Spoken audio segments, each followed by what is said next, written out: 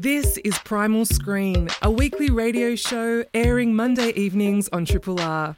Primal Screen is about movies, from the ones on the big screen to the ones you stream. Hope you enjoy the podcast version and feel free to get in touch via the Primal Screen Facebook page or the Triple R website.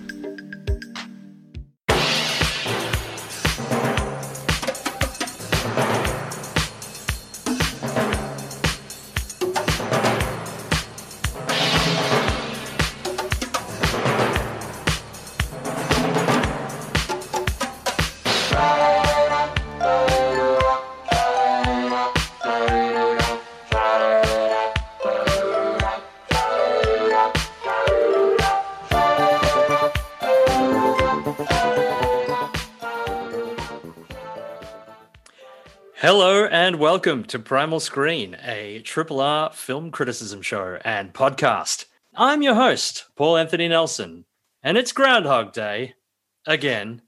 Yes, somehow we're back in lockdown here in Melbourne, which means we're in the virtual studio once again, but we've got a little bit of a different look. Joining us is Flick Ford. Hello, Paul. Hello. And making his Primal Screen debut is film critic, academic, and dare I say nerd, Jamie Tram. Hey, hey. Welcome to the show. Thank you. It's great to be here as a fellow nerd. Excellent. I like that you've just singled out Jamie as a nerd. I feel like... well, the rest of us are nerds. Yeah, I know. It's like the Wonderland, we're all mad here. We're all I mean, nerds you here. can see the Hellboy poster in my room, so I can't deny it. Yeah, there's a Hellboy and a Pikachu, so, we're... you're very much self-identifying. So now we're recording this episode under the proviso that this snap lockdown is lifted right on schedule this Thursday. First, we will follow Stephen Yun and his young Korean family to start an Arkansas farm in director Lee Isaac Chung's Minari. Then we'll have a few drinks with Mads Mikkelsen in director Thomas Vinterberg's Another Round.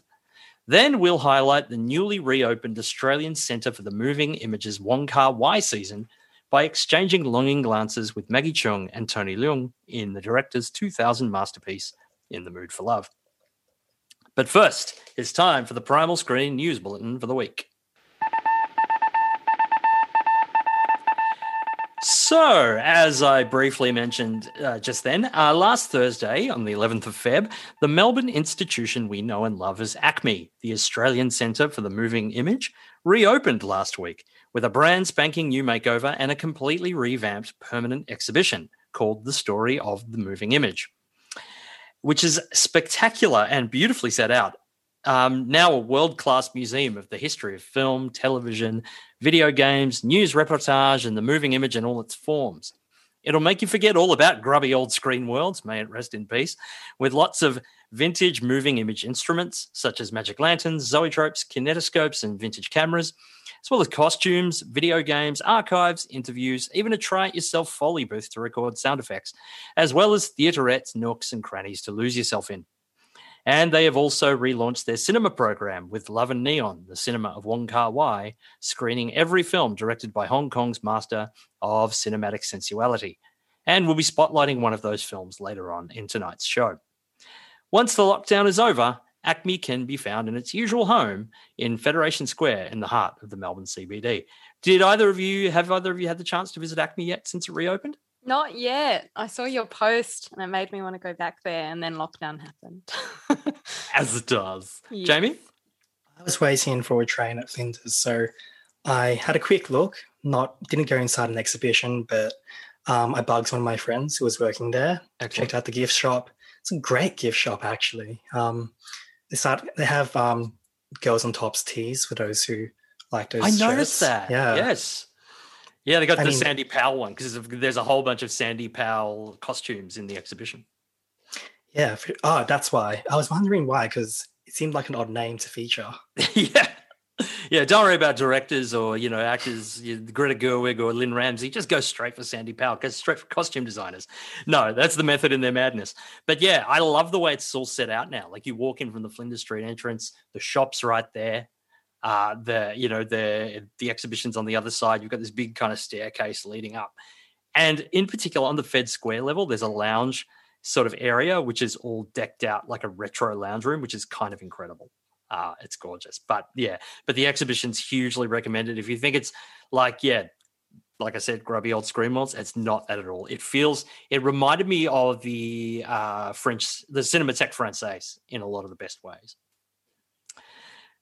So in other news, Australia's premier screen industry conference, Screen Forever, launches tomorrow in its 35th edition. Usually held in Queensland, this year will be held entirely online. Organised by Screen Producers Australia, this year Screen Forever highlights the latest trends and newest technologies in an immersive, social and multi-platform environment, showcasing the hottest global companies and most innovative storytellers, with over 20 keynote addresses, panels, workshops, roundtables, pitching opportunities and networking events. Providing the opportunity to do business with over 800 attendees from diverse industry backgrounds, including producers, writers, directors, distributors, exhibitors, broadcasters, agents, entertainment lawyers, etc., etc. Be inspired by the most outstanding creative visionaries from across all genres and platforms, from feature film to short film, drama to documentary, light entertainment to immersive media and back. Network with leading luminaries at the much anticipated opening night drinks, online of course.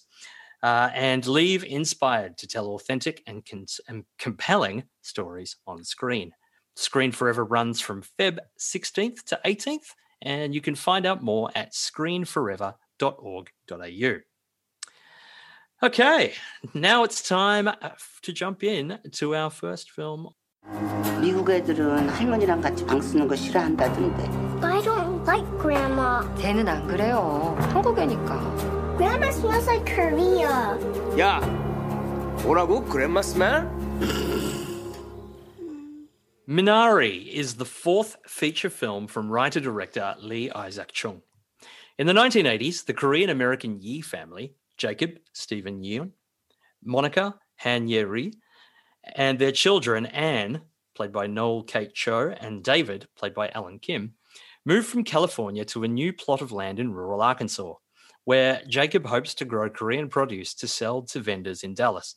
Declining the services of a water diviner, Jacob digs a well in a spot he finds on his own, enlisting the help of Paul, played by Will Patton, a sweet but kooky, devoutly religious local man.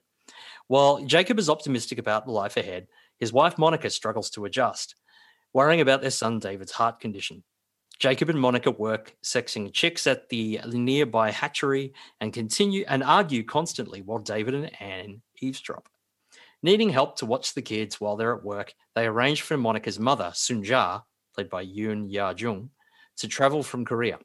Sunja's arrival immediately rubs David the wrong way, as he is forced to share a room with his grandma and decides she isn't really what he imagines a grandma to be.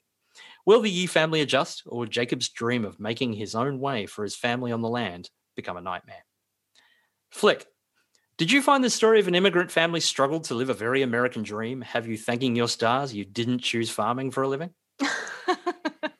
Well, actually, I was born in the country, Paul, so I escaped the farm for the big smoke. Yeah, it's kind of fascinating, isn't it? The way in which, the farming life on screen, particularly in an American context, is so often presented through white characters. So this idea of a Korean family moving over and like their relocation is really kind of a very fascinating and original and very fresh story, I think, despite the fact it has this like long history in cinema of how the landscape is presented in this kind of battle against the land that we also see in Australian cinema as well, of course.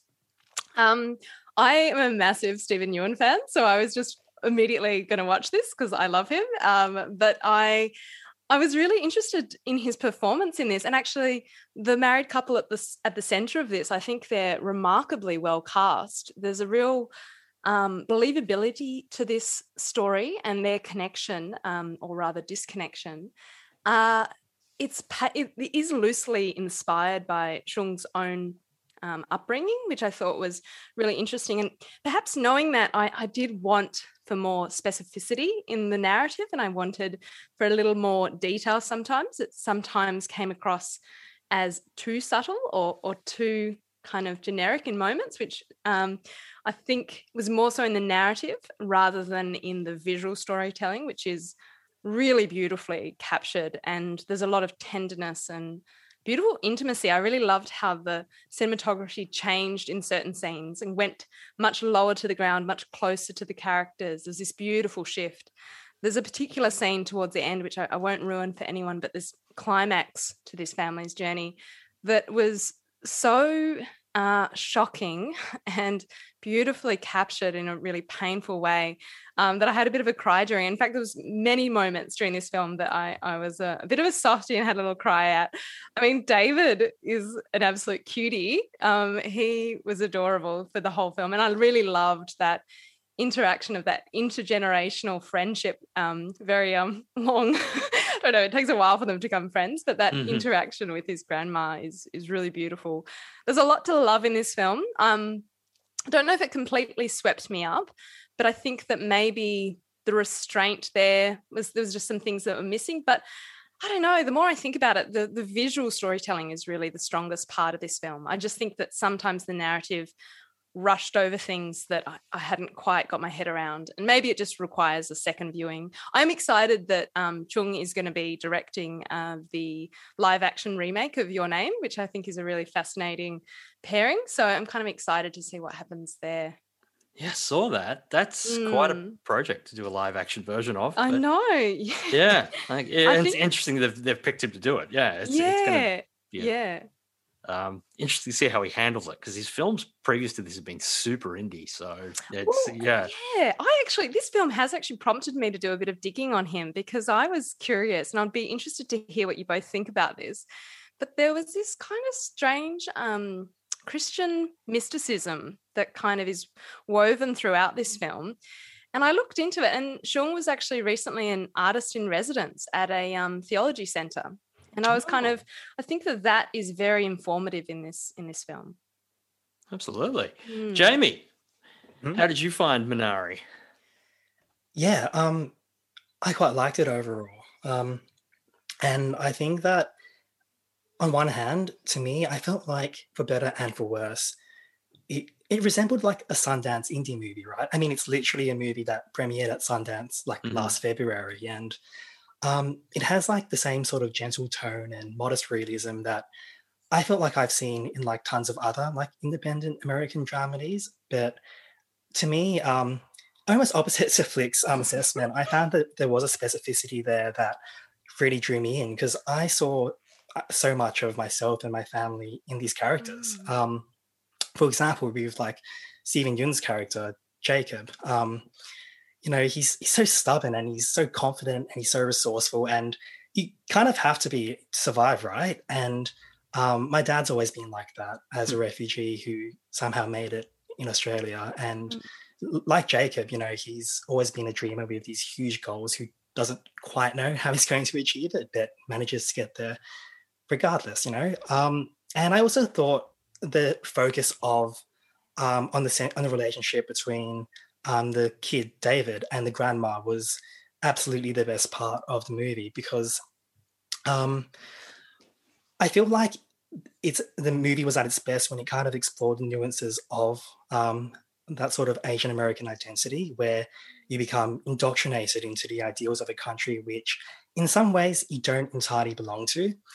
And that's why there's all this focus on David. He doesn't think his grandma is a real grandma because she doesn't bake.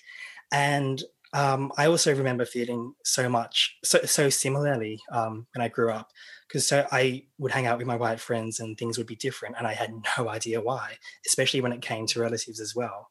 Like, for example, I couldn't even speak to me and my grandma didn't even share like a language. So that was a different relationship to what my friends had as well. So I think it did nail on a lot of those beats, although I guess at the same time, it was going for a certain universality. And I think Lee Isaac Chung has also mentioned that like he wanted the story to be of America more broadly, not just this specific, Asian American immigrant experience in the 1980s. Yeah. How great is the grandmother as well, just as an aside. She's got a wonderful, rebellious presence to her. I love how disruptive she is throughout the film. She's great. She just loves needling David as well, which is great. And like a zest for life, like a real, He plays a trick on her too, which is horrendous. Is one of my favorite bits in the film. Yeah, I thought this was this was lovely. And I like that, as you've kind of both touched on, this is a film we've actually seen plenty of times, but never from this perspective. This is the American indie film about a family moving from a city to the country, trying to make it their way on a farm, and the struggles within, and that tension within the family of this isn't what we thought it'd be, but we've never seen it from an Asian American perspective, and it's because it's kind of the most American dream, you know what I mean? It's a very American thing. It's kind of moving to Arkansas and growing crops on a farm, and it's like this American dream couldn't be more American. And to have a family, coming into America from Korea is just such a great way of illustrating that.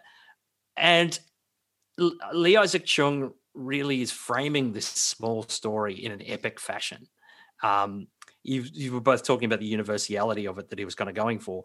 He shoots its wide open spaces and its mundane interiors in this sort of same massive cinemascope fashion. Like everything is kind of given this sort of epic look.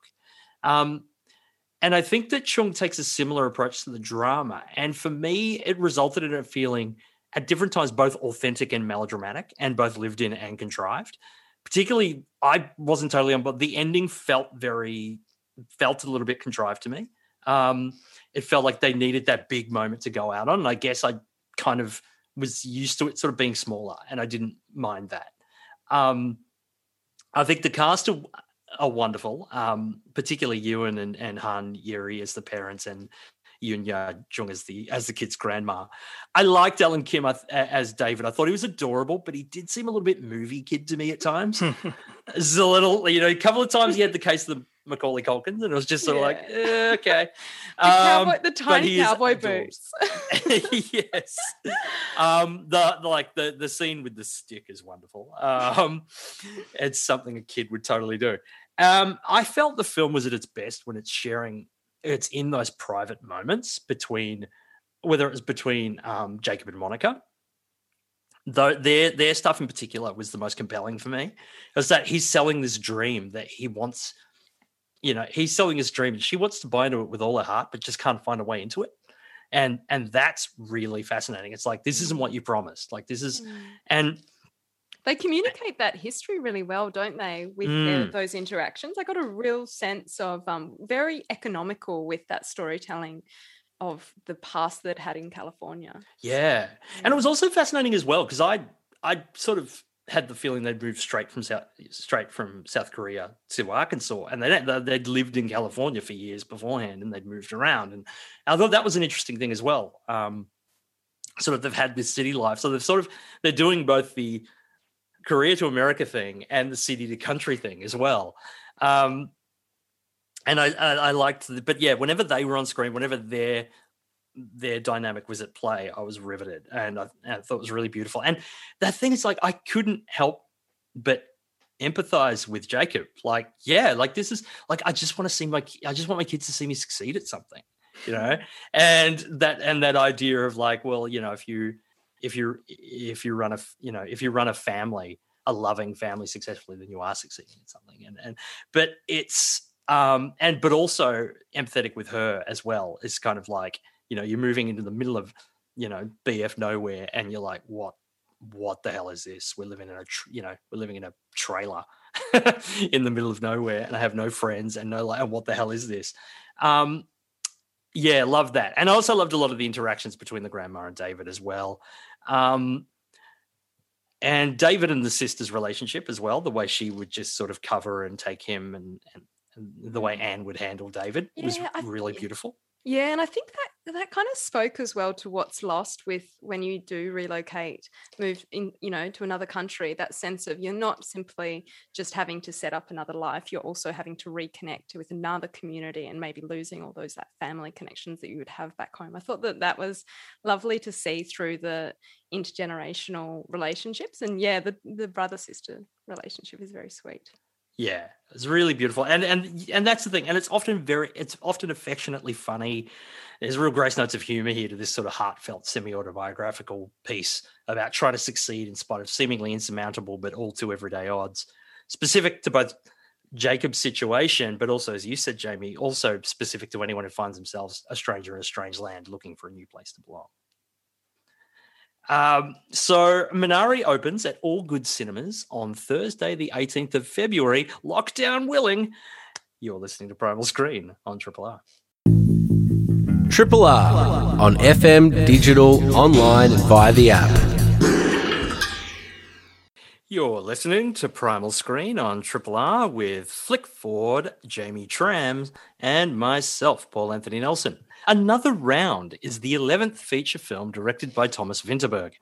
Teachers Martin, Mads Mikkelsen, Tommy, Thomas Bo Larsen, Peter, Lars Ranti, and Nicolaj, Magnus Milang, are colleagues and friends at a school in Copenhagen. All four struggle with unmotivated students and feel that their lives have become boring and stale. At a dinner celebrating Nicolaj's 40th birthday, the group begins to discuss a psychiatric theory that we all operate with too low a blood alcohol content, and keeping our BAC at 0.05 makes you more creative and relaxed. While the group dismisses the theory, Martin, depressed due to troubles in his marriage, is inspired and starts to drink at work. His relationships with his students immediately improve, so the rest of the group, driven by Nicolaj, follows suit. They agree to a set of rules. Their BAC should never be below 0.05 and that they should not drink after 8 p.m. But as the experiment springs success, the four start drinking more and more to push their limits and open their minds. But will it lead them to transcendence or ruin? Jamie, did this give you any ideas about better living through drinking that you've since taken into practice? Well, I'm living in a university share house, so I may as well be living the dream, the movie's dream. I overall quite liked it, but I was a bit confused as to why, like, as soon as the blood level reached 0.5%, which they say is about like a glass of wine, depending on like weight, gender, whatever. But as soon as like Mads Mikkelsen has about 0.5% of a blood alcohol level, he starts slurring his words a little bit and things get like a bit fuzzier. And I was like, does that really happen? And he starts, teaching like he's out of Dead Poets Society. And the transformation is very sudden, and I'm not sure I really was on board at the start. But eventually everyone just starts breaking the rules that they've set up, and everyone's having a great time until everything crashes and fails. Because what I really like about the film is that it captures like how alcohol really does enhance your life in many ways, like socially and particularly socially. And they find all this newfound passion and vigor, but it also shows that it's not a great coping mechanism. It's not a crutch that you can rely on. And it's very, very clear that the main characters are all losers who are going through like a huge midlife crisis, and they're just drinking their way through it with like a very loose pseudo-intellectual justification. And I think it succeeds in the end, but it has to try very, very hard to try and paint Mads Mikkelsen as an incredibly boring person. Yeah, he's it's hard to keep him down, isn't it? I mean, I love that they fitted in a beautiful dance sequence, which I won't ruin for anyone, but definitely to the song we just played. Yes. I love Mads. He can honestly do no wrong in my eyes. I first saw him on screen in Open Hearts, which I think is still one of my favourite films. Yeah, I loved that film. I saw 2 seconds of it halfway through and kept watching it, and then rewatched it straight after I finished it. Check that film out. I love Vinterberg. This is so different from The Hunt, which is when Mads last played a school teacher. And the director obviously works really well with Mikkelsen. There's a strong friendship there, and I know that both of them were very involved with the production of this. And there's a lovely friendship at the base of this film. I was listening to an interview with Vinterberg actually earlier today, and he was talking about some of his influences for this film.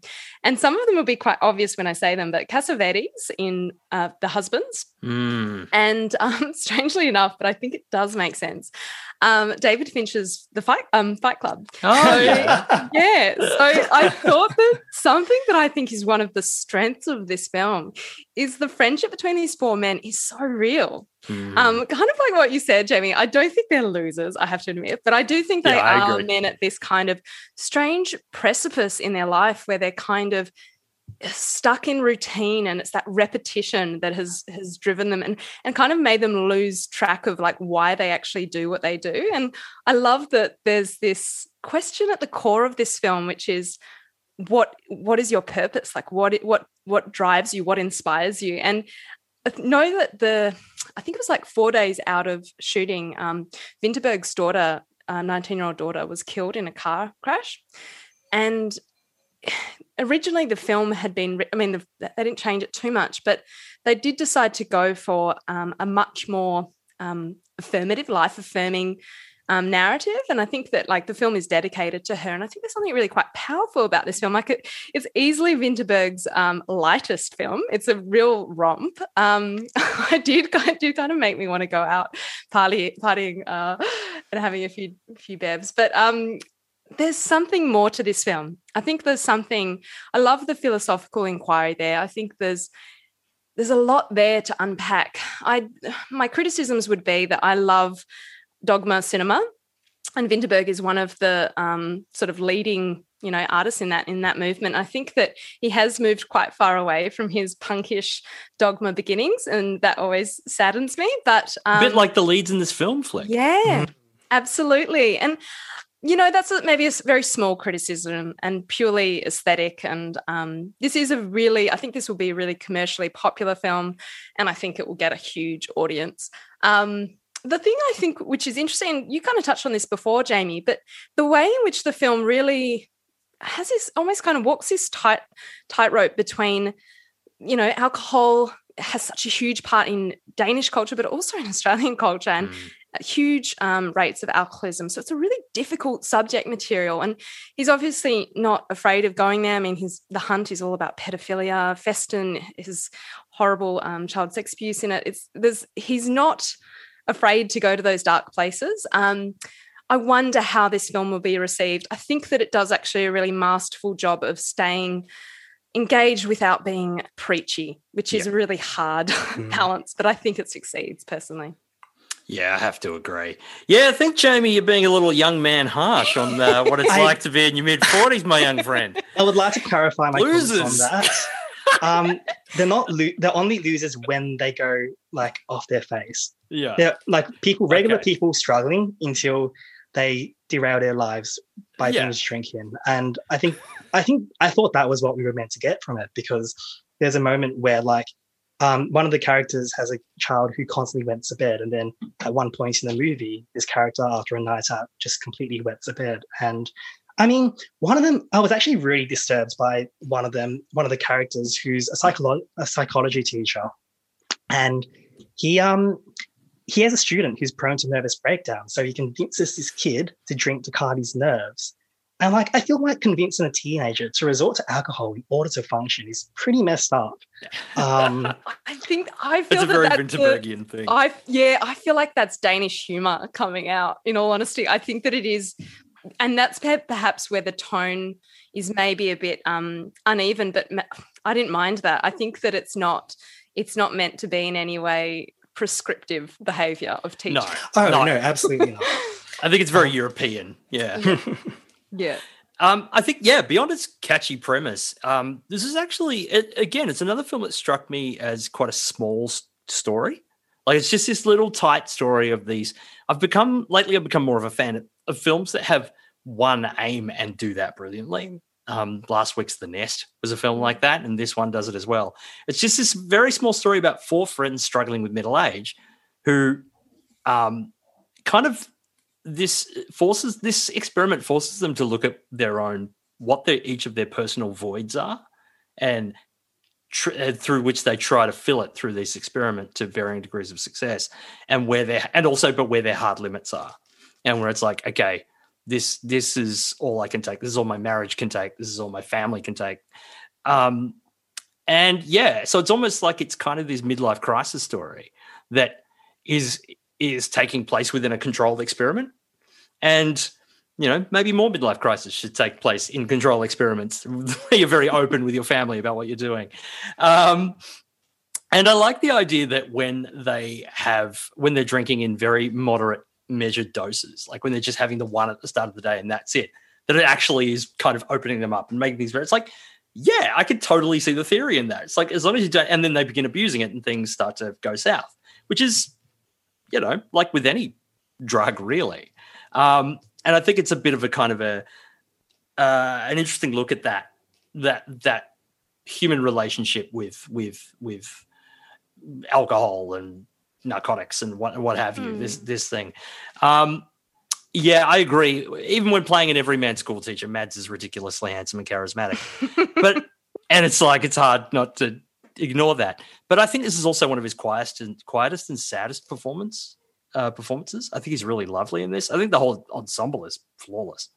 My main, it's funny. I got to the end of it. Like this film is, as you said, Flick, it's incredibly entertaining, and you sort of get to the end of it, and you've had a great time, and you're kind of wondering what the hell was all that about. Like is this really about anything? But then you start kind of unpacking, and it is this sort of it is this really sort of digs into this kind of middle-aged story and this thing of where, like you said, Flick, what inspires you? What is it you're here, in this time, our short time in this rock, what is it we're trying to get out of this experience called life? And that, you shouldn't need an artificial dose to kind of get you through it. But at the same time, that provides the vehicle for them to discover what it is they need and then how to get that sans. Actually, one thing I was thinking of, I did look into it, and this is based on a play that Vinterberg wrote, and that was 4 women who originally cast. Yeah, and I can't help but feel like, just thinking on that, I think it would have been a more radical film with showing women doing that, because a lot of, and like you were saying before, Jamie, about like the man wetting his bed and like they shirk all these responsibilities, and it's got that element of middle-age breakdown, but I think that would have been much more entertaining to have female characters, like to stick with the original. It would have certainly been interesting to see, because that's not something we normally see. Middle-aged wives and mothers kind of willfully transgressing those responsibilities, outside of like a Bad Moms movie, like something that's actually from a real kind of look at this sort of thing would be super interesting. I did think some of the storylines wrapped up a little too neatly in the end. And I think some might be surprised at how small this story is, but I feel like, I felt like overall it was a very knowing, funny, bittersweet, and constantly entertaining delight.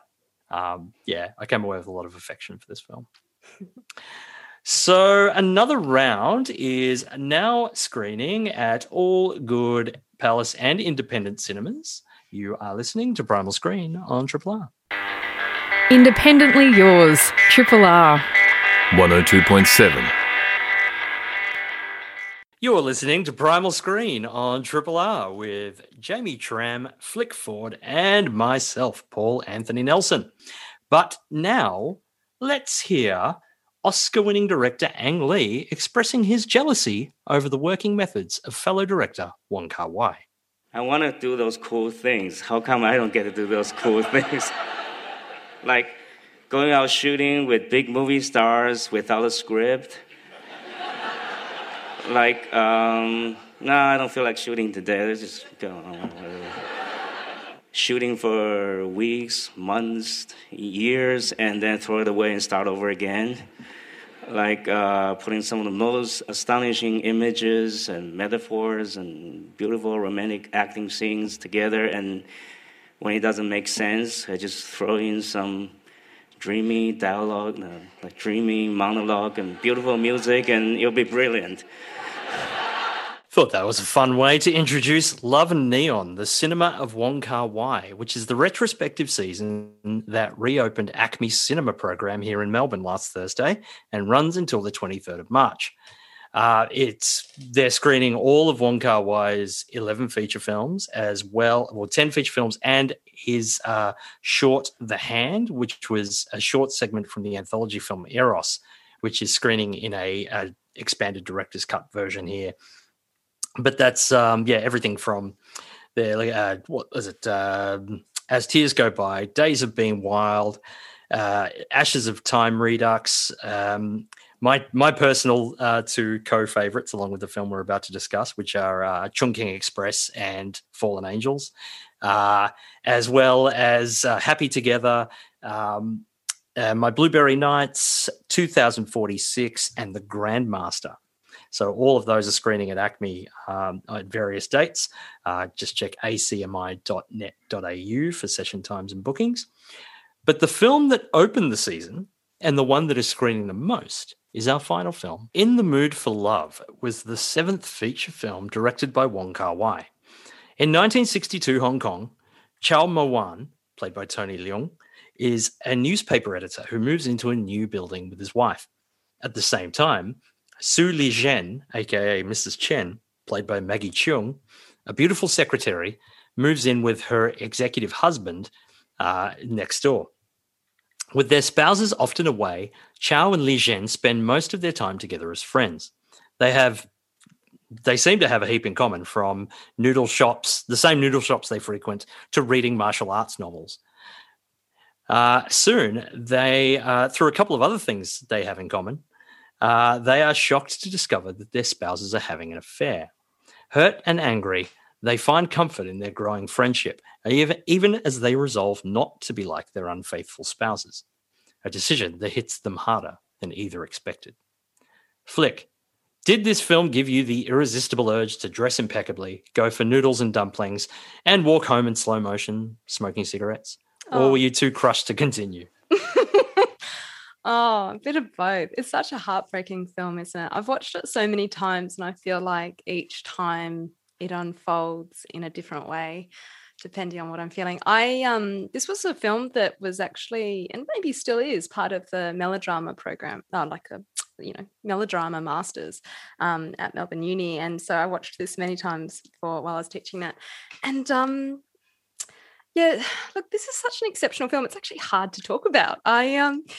So most people probably know quite a lot about this film already, but I think something that was interesting is that the original film is based on a Japanese short story, and it's about these two characters who walk by each other in a stairwell but never converse. And I think that this sense of tension and restraint in this film and intimacy is so beautifully communicated, but also is exactly what makes it so painful.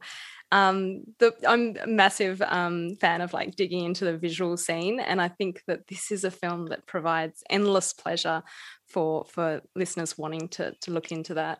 The framing, the mise en scène more generally is so beautifully constructed that it's a film in itself. And I think that's what opens up In the Mood for Love for so many rewatchings and revisiting. 20 years down the track, 21 years down the track, it still gets so much attention, and there's endless insight to be gained from those scenes. I think something that stood out to me was just the way in which texture and tactility is communicated in the film, and there's a lot of the characters remain just out of our framing, and not just the spouses. The main characters often are obscured in certain ways, or things held back, and it really talks to the character's moral restraint as well. And I love that. I think that there's something so beautifully erotic about that reoccurring motif of restraint. And there's so much to read into this film. I don't even know where to begin. And I think we're not even talking about the soundtrack yet, which is exceptional. And you can tell that there's this real beautiful nostalgia for 60s Shanghai, but also it cuts through different time periods and places and over the course of these two people's lives. So there's this beautiful sense of nostalgia. And actually, I'd like to direct listeners to a fantastic article I was reading earlier today, which is in Sense of Cinema by Stephen Tell. And And he talks a lot about how there's these different moods within the film. So there's obviously, the mood of love, but there's also the mood of nostalgia and also the mood of melodrama. And melodrama is really being communicated less so in the narrative, although that's a really obvious one with these kind of unfaithful spouses, but more so in that nostalgia. Melodrama is all about creating tone. And I think this is just a masterclass in tone and atmosphere. So I just got to say, I don't normally like melodrama. I know you don't. I'm trying to win you over to the dark side. But it's like you say, it's not communicated through histrionics. I think it's communicated through aesthetics. Yeah. Yep, absolutely. That's what you're saying. I feel like I can win you over with melodrama. I'm going to send you some recommendations because I also used to be like, if someone were to ask me what genre, I wouldn't be like melodrama wouldn't immediately come to mind. But I think in going back and watching so many films that have been so influential in my love of cinema, they have melodramatic qualities that often is more about the cinematography and the soundscape and things like that. But this still got that at the core. And yeah, I can't say enough good things about this film. It's beautiful. If you haven't seen it, please do go to the exhibition. Sorry, Paul. Yes, Jamie. I had no idea about this particular prejudice that you had. Man, I've seen a couple of Cirques. They just don't hit me. I do love Todd Haynes, Cirque though. did not reinvent mise-en-scène for you to be like not mise-en-scène, melodrama. But that's also, I think, those films are prime examples of melodrama playing out in the mise-en-scène. Like, they are outrageously beautiful films in a way that's so ridiculous, but it all coheres so beautifully. And to a certain extent, I would say In the Mood for Love, as Flick was mentioning, conveys that too. And I think, so much of this film is shot in slow motion, but I also thought it was interesting how at this pivotal dinner scene, suddenly it goes back to earlier Wong Kar-wai, where we have these really quick pans between both of the characters. That's one of my favorite things in the movie. The bit where she asks him, what are you implying? And it's like the camera's wandered off and then it flicks back to him. And it's almost like that realization. It's like someone being shaken into attention. It's so good. Absolutely. And I see that as almost like visual histrionics. And I think it's perfect for that moment. Yeah, I absolutely agree with you. I mean, I'm a massive fan of melodrama, but I love the way in which it is directed by that camera movement and the way in which that scene plays out. Yeah, and we can't really talk about Wong Kar-wai throughout his career, but mainly of this period, without talking about his cinematographer Christopher Doyle.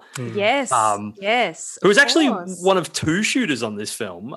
He ended up having to leave because the production history of this film is fascinating. There's a great video online on YouTube from the account Filmed in Ether, which is run by a friend of mine, Hugh Chow, about the troubled production history of In the Mood to Love, which is really great and definitely worth a listen. Essentially, this took years, 15 months to shoot. They had this huge gap, and where there was an Asian financial crisis, and they had to earn the rest of the budget to finish it. And then there was this huge break, and he ended up shooting 2046 at the same time, which I did not know. 2046 was released 4 years later, but was shot parallel with this. It's crazy. Did they have a massive falling out, or is that for this film? Was it? I think it might have. Yeah, I think there was at the start, there was definitely a breakdown there. I think it was after this period, because I don't recall Doyle shooting much of the later stuff, although I could be wrong about that. But yeah, his it's all this. It's Chungking Express, Happy Together, In the Mood for Love, 2046. Fallen Angels, that's the prime Doyle era, and it's just that beautiful quality that to the celluloid in this thing, which is just exquisite. In fact, the whole film, I found myself sitting there and just mentally going, whether it was a composition of the scene or whether it was an emotional moment or a glance, the thought that kept going through my head was, stop it. Just you'd see this frame, you're just stop it, Wong Kar-wai, it's too good. You can pause things, Paul. I couldn't because I saw it at Acme, so it was a little bit more it's a little more difficult. But yeah, I adore this film, and like you guys, it grows each time I watch it. There's more of it that just seeps in. I do find though it does, even though, and it's also for a film of its type, it's incredibly tight. Like the whole thing is done in under 100 minutes. Although I always kind of wish it'd get out slightly earlier. Like there's a final kind of stanza to the film which is clearly making a point that is a little bit of elusive to me. Like that is very beautiful and elegiac, but also just kind of like I feel like it, like visiting Cambodia and visiting Angkor, and that just felt like if you'd gotten that little bit earlier, it would have completely shattered me.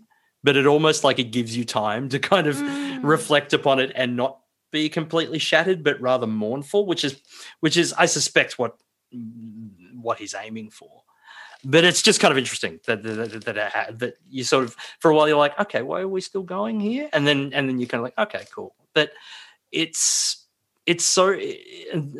I've always found Wong Kar-wai to be cinema's primary centralist. That everything from the film he shoots on to the sets, to the costumes, to everything. I mean, there's shots of costumes in this film. There's a shot behind Maggie Cheung. She's got this great dress, which is almost like thatched, and you almost just want to reach in and touch it.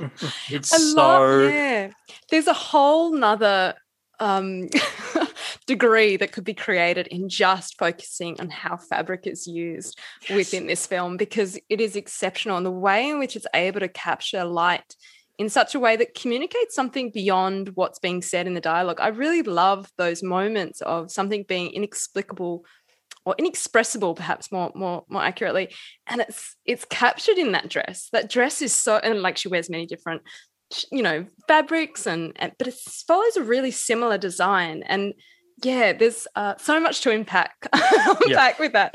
I don't even know where to begin, but I really love how structure and fabric works in that, and knowing where the light is going to be caught in those moments and where the camera is going to be as well. Exceptional. Yeah, it's like, it does not feel like a film that was, didn't start off as a full script that Wong Kar-wai often made up on the fly and would give actors pages on the day, and like it feels so structured. It feels so beautiful. Like the editor of this film, William Chang, must be like an unsung hero, like helping put this together, because it's so, it feels so incredibly, everything feels so precise. It's got that Kubrick thing, I guess, feeling incredibly precise, but what we don't know is it was so sprawling and often random and quite, weird kind of controlled chaos. Jamie, was this the first time that you'd watched this film, or had you seen it before? No, so I'd seen it before a couple of years ago, and I was a bit colder on it back then because it wasn't what I expected. It was my first Wong Kar-wai film, and I was expecting something a lot more conventional. People were like, it's a little bit like Brief Encounter or even like Carol, and I kind of get those comparisons, but it's a really unique film in its own right. But I actually do think those comparisons are really legit, but it's more about, I guess, the urban alienation of those films, and also about how hard it is to like carry out like a secret affair. I don't know why anyone tries it. It looks like it's not worth the effort, frankly.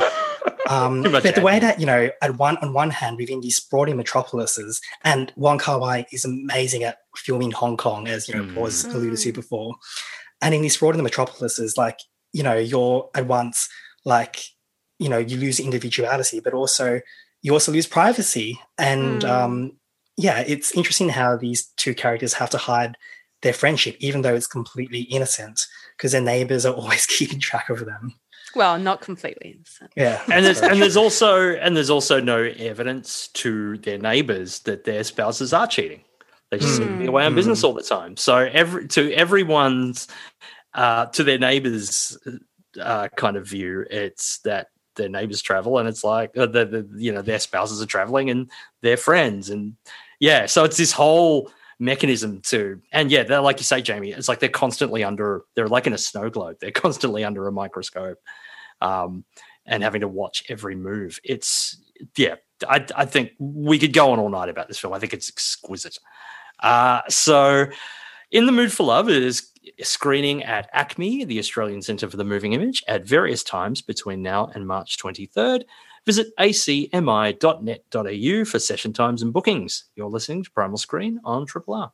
Triple R. So you've been listening to Primal Screen on Triple R with Flick Ford, special guest star Jamie Tram, and myself, Paul Anthony Nelson. We discussed Minari, now screening at all good cinemas, Another Round, now screening at Palace and selected independent cinemas, and In the Mood for Love, screening at ACME as part of their Love and Neon, the Cinema of Wong Kar-wai season. You can also subscribe to the Primal Screen podcast via iTunes or wherever else you find your favourite podcasts. Next week, lockdown permitting, fingers crossed, we will see Simon Baker and Jacob Jr. Nayangul form an uneasy alliance in the, and apparently this term is a thing now, meat pie western.